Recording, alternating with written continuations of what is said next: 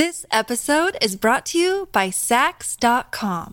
At Sax.com, it's easy to find your new vibe. Dive into the Western trend with gold cowboy boots from Stott, or go full 90s throwback with platforms from Prada. You can shop for everything on your agenda, whether it's a breezy Zimmermann dress for a garden party or a bright Chloe blazer for brunch. Find inspiration for your new vibe every day at Sax.com. Look, Bumble knows you're exhausted by dating. All the, must not take yourself too seriously, and 6'1" since that matters, and what do I even say other than, hey? Well, that's why they're introducing an all-new Bumble, with exciting features to make compatibility easier, starting the chat better, and dating safer. They've changed, so you don't have to. Download the new Bumble now. Hello, welcome back to Eco Chic. My name is Laura Diaz. It is so great to have you here today for a chatty episode with a great friend of the podcast. Today we're speaking with Megan McSherry. Megan is a sustainable fashion creator. She's a sustainable supply chain advocate. She is a very proud Imperfect environmentalist. She's one of the very first people that I followed in the sustainable fashion space to learn more about the movement, more about how I can improve on my own Imperfect environmentalism. And she's since become a great, great friend. Megan earned a bachelor's degree in business administration at the University of Southern California and then went on at the USC Marshall School of Business to earn her master's degree in global supply chain management. Her platform is called Activism. Her blog and her social media presence is really aimed at being a space for sustainable fashion expertise. She has some great ebooks and resources that we're talking about today, and it is a really interesting data-driven approach to sustainable fashion, to slow fashion, to, again, imperfect environmentalism, which is one of the major themes in our conversation today. So I hope you love this conversation with Megan. I really enjoy these friendly styles of conversation, and I hope you do too.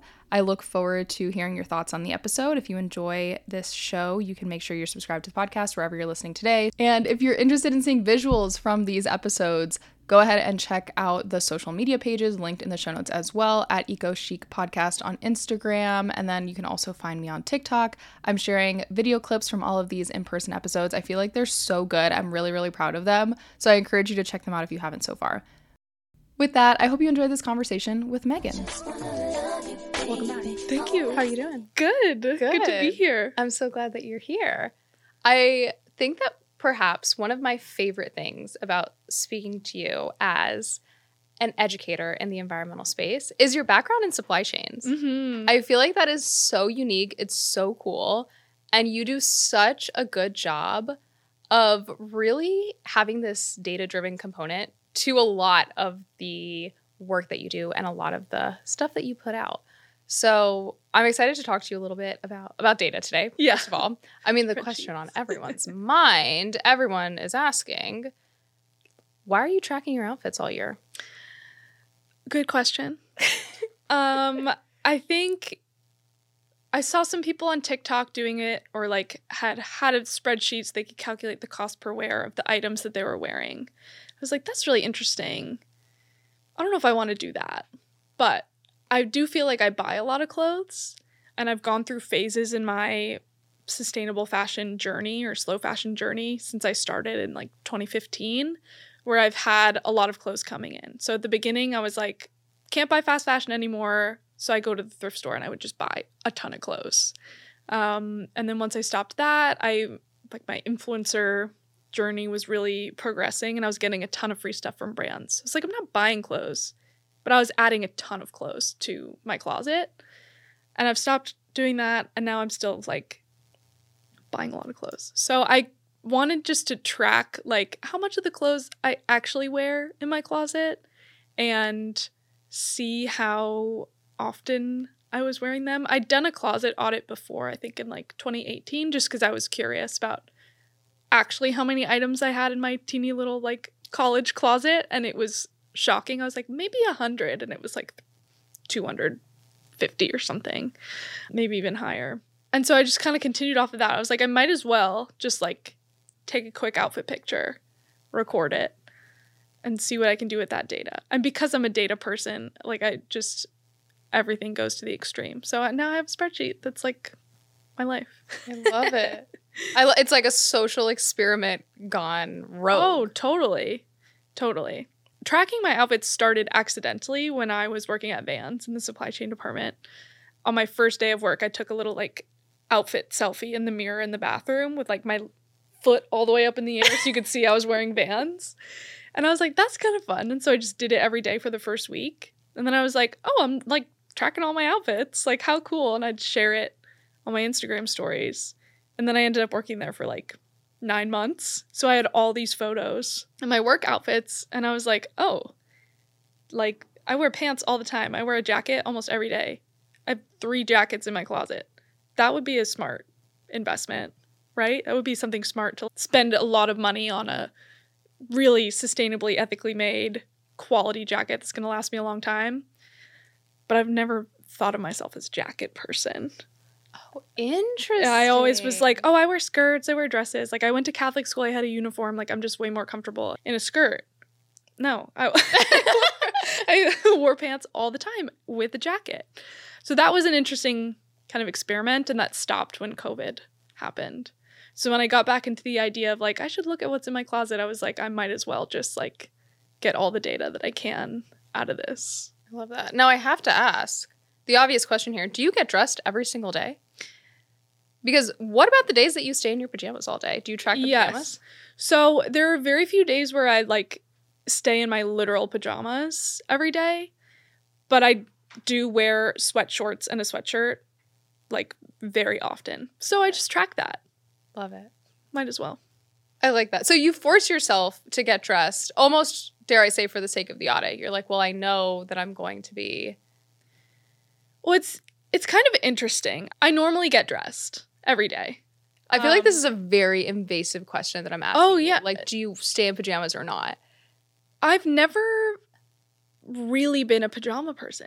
Okay. I just, like, I have my little nightgown from Made the Label, or, like, my matching pajamas. But, like, when I wake up, I need to, like, get out of my pajamas. Even if it's putting on, like, sweatpants and a sweatshirt, I just need something else. So I get a lot of questions from people like, what if I don't put clothes on? Like, you don't have to track it. You know, it's a super individualized process. You can do whatever you want. But I put on clothes every day. What has been interesting, though, is I'm a, like, 4 outfits a day kind of person sometimes. Like, I'll switch. We do it. After my breakfast, and I'll switch after I go outside, and then I'll film a video and, like, stay in the outfit for the rest of the day, and then I'm like, I don't want to wear this anymore, and I put on clothes before I put on my pajamas. So I think I've gotten a little more conscious about, like, I don't need to wear 3 outfits in a day. I love that. I was going to say something that you mentioned that's interesting is that people will say, what if I don't change or whatever, that people have now taken this on, that you have a spreadsheet that you share and that people have latched onto, and they are deeply now interested in tracking their own outfits. So I'd love to talk a little bit about the community aspect of this data experiment. It's been my favorite part, and I wasn't expecting to have that. I mean, tracking the clothes that I wear every single day doesn't sound like a very community-oriented activity. Sounds quite vain. But I decided after my first month to share a little, like, carousel on Instagram. Like, here's what I've learned. Here's the numbers, how many items I have in my closet, how many I wore, how many items I bought, how many items I got rid of. And people were fascinated. And they're like, oh my gosh, you learned so much. I want to do the same thing. I feel like there's so much I could learn about my closet. Like, last month, people freaked out, and so many people bought the spreadsheet because I talked about the colors that I wore. And I was like, I have a ton of colors in my closet, and I like color, but I never wear it. And so here's a little pie chart graph of the colors of clothes that I bought this month, all very neutral colors that I wear all the time, and a pie chart of the colors that I got rid of. And it was all super bright stuff that was really cute, but I just never wore. So people seeing those little things are like, oh my gosh, I bet if I tracked my outfits, I could learn this, or I could learn this, or I also want to hold myself accountable for how many clothes I'm buying. And it's hard to do that if you're not, like, tracking the information. So it's kind of, we have a little, like, accountability group. Like, this month I was embarrassed by how many items of clothes I'd bought. It was embarrassing. I was like, is there a way I can finagle this number? Like, skew the data so that I don't have to share how many clothes that I bought. But people were like, oh, I always love that reminder that you're human. And even if you're on this journey, you still bought like 35 items of clothes last month. Like, I feel better about what I'm doing. It reminds me that, we're all on this journey. So I think it's important to share. Yeah, I like that. I appreciate that you include the bot number too, because that's a good reminder for me as a consumer of this information. I'm not tracking my outfits, but I'm sure I could learn a lot. Similarly, though, when I think about conscious consumption, I assume that means I can no longer be buying things. Yeah. And that's not reality for me personally. And it's not that I'm buying a lot of clothes, but when I am buying clothes and I'm thinking really deeply about these purchases, very often they're from thrift stores or consignment stores, or I'm buying something on Poshmark. So it's not necessarily impulse purchases, and I'm telling myself I'm doing a good job. But you're still acquiring stuff. Oh, yeah. So it's an interesting way to kind of check yourself when it comes to your conscious consumption, because it's really not just about like whether or not you're buying stuff. And I think a big thing for me, too, with sustainable fashion is you want to make informed purchases. So, like this dress, for example, this is from Christy Dawn. This is the most expensive item in my closet. Bought it full price. Like $300-something. Like, makes me cringe thinking about it. But it's sustainably made, ethically made. I looked at it on the website for like 3 weeks straight and was like, I just have to have that. I've had it for maybe a month and a half, and I've worn it like 6 times already. I throw it on. I love it. I bought 2 things from Christy Dawn before. Both dresses on like super, super clearance sale. Like last day, everything's an extra 15% off. And I never wore them. And I think I've learned partly through this process, but also just from my sustainable fashion journey as a whole, about what a smart conscious purchase looks like, because there's a lot of ways that a purchase can be conscious. Like, did you ask yourself a question like, do I know where this is from? Do I know how it was made? Do I know what the material is? Like, that is kind of surface level to me now. And now I'm like, okay, is it something that I'm actually going to wear? How would I wear it? Do I have something similar in my closet already that I don't wear? Or do I have something similar that I wear a lot? Do I really need 2 things that are similar? So when I was looking at the 2 dresses I'd bought from Christy Dawn before, I was like, they didn't fit right. One was like fun and it was $80 on sale, but it was not my style at all. Tried wearing it. The shoulders weren't my favorite. Like, it just, I know this silhouette on this dress works for me. It's comfortable, adjustable if things change with my body. I wear black and white all the time. It's something I can wear casually with sneakers. Or it's something I can wear with heels and it be a little bit more dressy. And it's turned out to be a really good purchase. So I didn't start off with the intention of like learning about how to buy things smarter and spend $300 on a dress. But I've learned so much about how to buy. I mean, I'm still buying like 30-something items of clothing a month, but that's another story. I am learning. I appreciate the honesty. Quick break to tell you about Crowd Health. I think learning about health insurance is one of those continuing education journeys that I just have not been able to get myself behind. It's really frustrating to figure out how everything works because I feel like it's always changing. Premiums are increasing, deductibles are getting higher, claims denials are becoming more and more common. And I feel like this is especially unfortunate because I really felt like I was getting behind my health. I was getting recommendations on doctors. I was going to specialists. I was following up. I was really doing all of those adult things that I've been meaning to do. And health insurance has left me confused. And sometimes, honestly, I feel taken advantage of. Now, enter Crowd Health. Sometimes insurance companies will just not give you the time of day or the peace of mind that you need. Crowd Health always does. That's why a $50 a month membership to Crowd Health includes tools and services that you need to get the highest quality healthcare. You'll get access to telemedicine visits, discounted prescriptions, so much more without doctors' networks messing things up for you. Plus, you'll have access to your own personal care advocate, which will help you navigate the complexities of health events and even negotiate bills on your behalf. It is so nice to have someone supporting you along the way. And of course, you'll join the crowd, a group of members just like you who want to help pay for each other's unexpected medical events. It's time you opt out of restrictive health insurance plans and let Crowd Health help you fit your healthcare needs. Get started today for just $50 a month. Use code EcoChic to get the healthcare you deserve.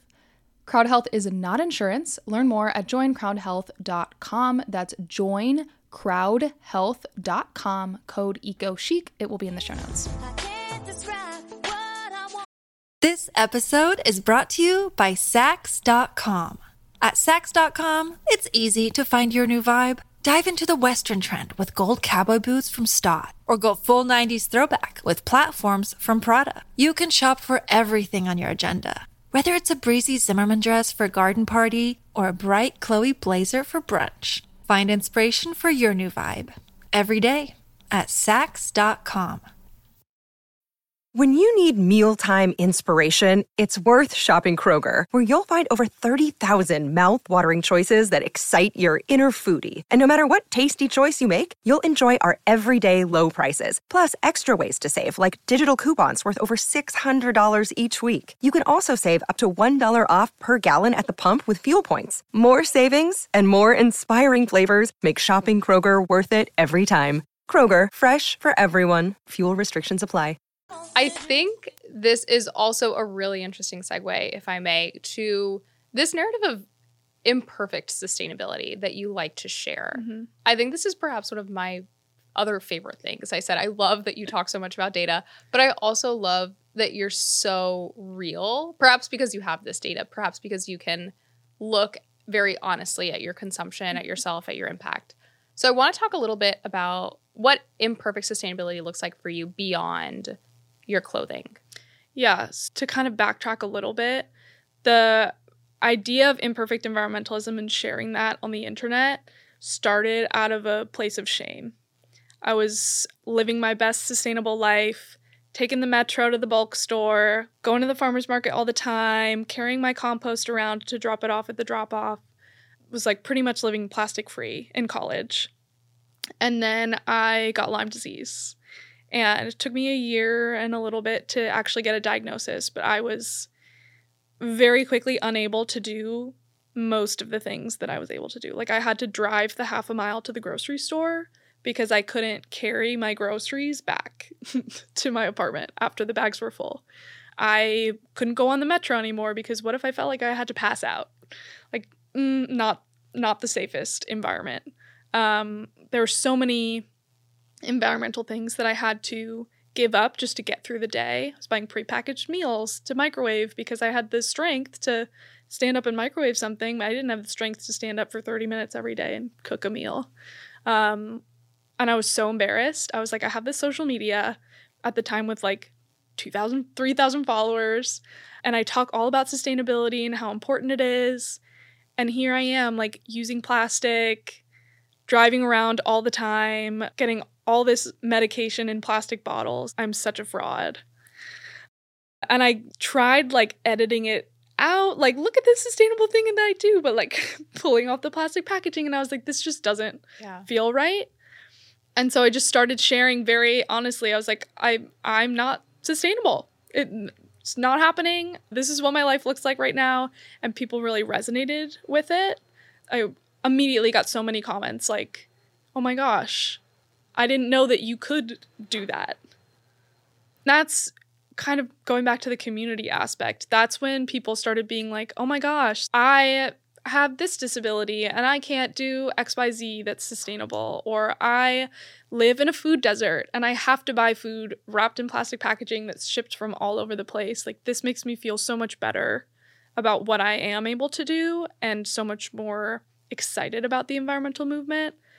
And so I started sharing a lot more of that on TikTok too, and people love honesty on TikTok. Like, I'm a sustainability girly. Here's my plastic cup. Like, gonna put it in the recycling. Is it gonna get recycled? I don't know. Probably not. And that has resonated with a lot of people. So I always try to lean into the imperfections. And when I buy like 35 or 38 new items of clothing a month, I'm gonna share it, even if it makes me like really cringe, because I think it's important on an individual level with sustainability to not be so aspirational and share your tips and your experience as an individual in a way that inspires people to engage in the movement instead of making them feel bad about what they are able to do. Absolutely.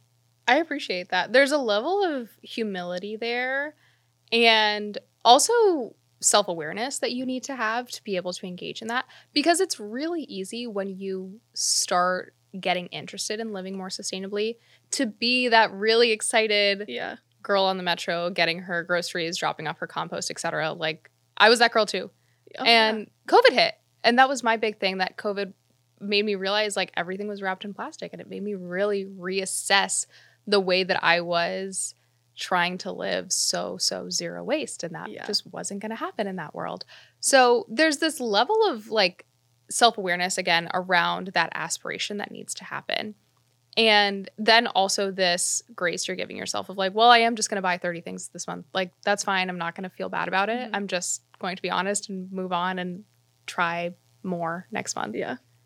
Yeah. I think COVID also was a big learning point for me. I got Lyme, and then like a year later was COVID. And a big thing for me, this sounds silly, I love iced tea. We've talked about this before. I have iced tea every single day. My little cup that had iced tea is right down here. It's something that brings me joy. I go to random coffee shops, Starbucks, I bring my reusable cup. I feel good about it. During the pandemic, we couldn't use reusables. And it's only like now just being reintroduced to a lot of places that you can bring in reusables. I felt so guilty for going to get iced tea. And on the days that I wouldn't go and get an iced tea, I was miserable. And it sounds silly, but like, it's like me using a single-use plastic cup during a global pandemic to get a little treat that's gonna like make my day and be part of my routine that brings me joy. Is that warming the planet an extra degree Celsius? No. En masse, maybe. But it's important on an individual level to remember kind of how small you are, which sounds like the opposite of everything you ever say. Like, every swap counts, every sustainable action counts, but you also have to just do the best that you can given the circumstances that you have. And during the pandemic, so many of our like priorities had to change, and it became very clear that the environmental movement and individual sustainability for me was less about the little swaps and more about the like mindset shifts and the big policy changes and things like that. I totally agree. There are some things that you have to be okay not caring about in the sustainability movement, which I know sounds really bad, like you mentioned, but there are some things that I'm just not going to concern myself with. Right? So something that I talk about a lot is when I travel, especially internationally, I drink out of a lot of plastic water bottles. And normally when I travel, especially if it's domestically, I'll bring a bottle with me. I'll fill it at the airport. Like, I'm really going all out as a sustainability person traveling. But in the vast majority of the world, that's not an option, right? There's a lot of places where it's just not favorable for me to be sustainable. And I have to be okay with that. And I'm at peace drinking out of a plastic water bottle however often it is that I'm traveling internationally, right? Wherever that may be. And then, I mean, of course, that also comes with the fear of like, am I good enough? Am I good enough? Right. Am I letting go of too much of my values that I once held so near and dear to my heart? But it's very chicken and egg. Well, am I going to forego one experience in order to maintain the no plastic water bottles in my life? Yeah. Like, what are you going to give up so that you can live a plastic-free, zero waste, carbon neutral, zero impact lifestyle? Like, you're going to have to give up so much. And your life is just going to be all about, well, I can't really do that because there'll be plastic, or I don't want to do that. And that's not what life is about. Have you read The No Impact Man? I started it. The author is evading me right now. I don't remember his name either, but yeah, I started the book, paused halfway through because I was like preaching to the choir. It was a little too real. It was a little too real. What I always think about in that book, this man lives in New York City and he is aiming to live a totally zero impact to life for a year. And it's really, really hard, even in New York City. Yeah. And the thing that I always think about is he is working in some big skyscraper building and he can't take the elevator unless other people have already pushed the button and are waiting there. And I think about that. I'm like, I could not live a life where I'm concerned about whether or not I should be taking the elevator, right? So like he was a very extreme example. Yeah. But that got me thinking a lot about like all the things that I do focus on that I may not need to be stressing nearly as much about. Mm-hmm. Yeah, it's going back to the like Lyme thing. Having a disability or being disabled for a period of my life was a reality check for sure. Not just like for the way the world operates, but especially in the environmental movement. Like I can't be walking up however many flights of stairs, like one flight of stairs even. I would have been like out, like taking a rest halfway through. Like we have to be much more mindful about inclusivity in the individual sustainability space. Like we don't need to keep harping on the plastic straws thing. Just some disabled people need plastic straws to drink drinks. Does that mean that they are evil human beings and they're killing sea turtles? No, it just means that we exist in a society that's imperfect and uses a lot of plastic. There are ways that we can make broader sustainability changes, like offering straws upon request versus like straw bans that impact people in better ways, especially in the disability community, chronically ill community. But yeah, so the idea of waiting for the elevator, I just can't, I don't want to have that on my mind. We don't need to be getting rid of elevators to have a sustainable world. But the bigger picture things are so important. Absolutely. Absolutely. Bringing this idea of policy change and really large-scale mindset shift back to the fashion conversation that we talked about, I'd love to hear a little bit about initiatives that you're really impressed by in the sustainable fashion space, something innovative, some sort of program perhaps that is really aiming to shift the fashion industry as we know it. Yeah, so there's a few different policy initiatives in the works. The Fashion Act out of New York is really cool and is inspiring me a ton. Fashion is an under-regulated industry, or almost like a non-regulated industry because it's so global. If brands are headquartered in the US, but they're manufacturing in Europe and Asia, South America, maybe a little bit in the US, they're selling their goods globally, how can you regulate that? The company will just pick up and move to a different country, or they'll buy their way around it with lobbying. So it's an industry that has had pretty much no regulation.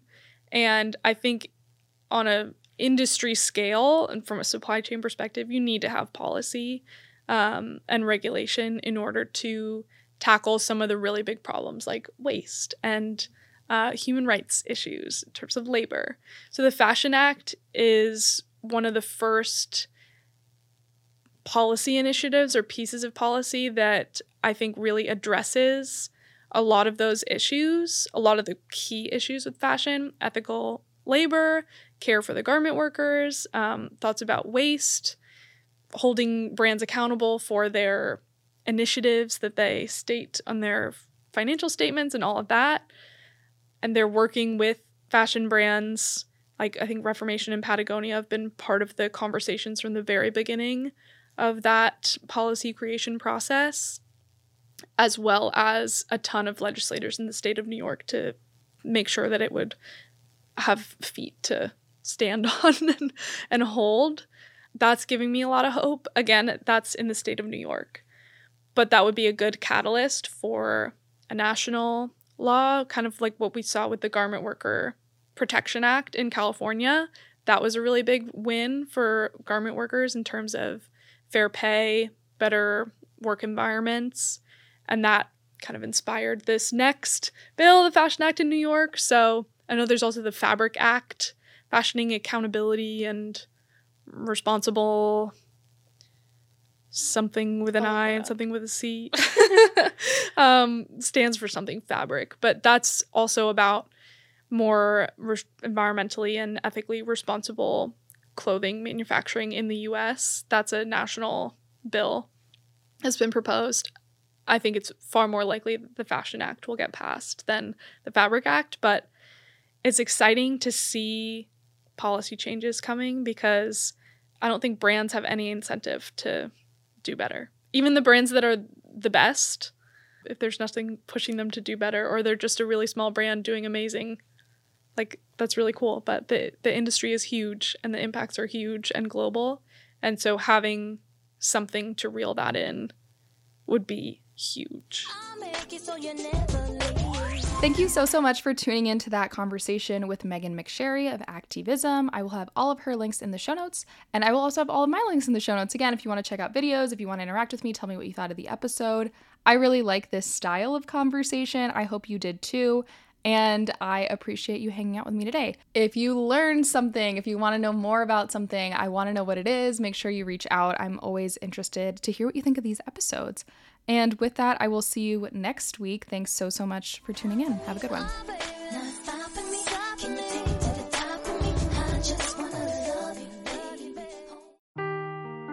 Seeking the truth never gets old. Introducing June's Journey, the free-to-play mobile game that will immerse you in a thrilling murder mystery. Join June Parker as she uncovers hidden objects and clues to solve her sister's death in a beautifully illustrated world set in the Roaring '20s. With new chapters added every week, the excitement never ends. Download June's Journey now on your Android or iOS device, or play on PC through Facebook Games.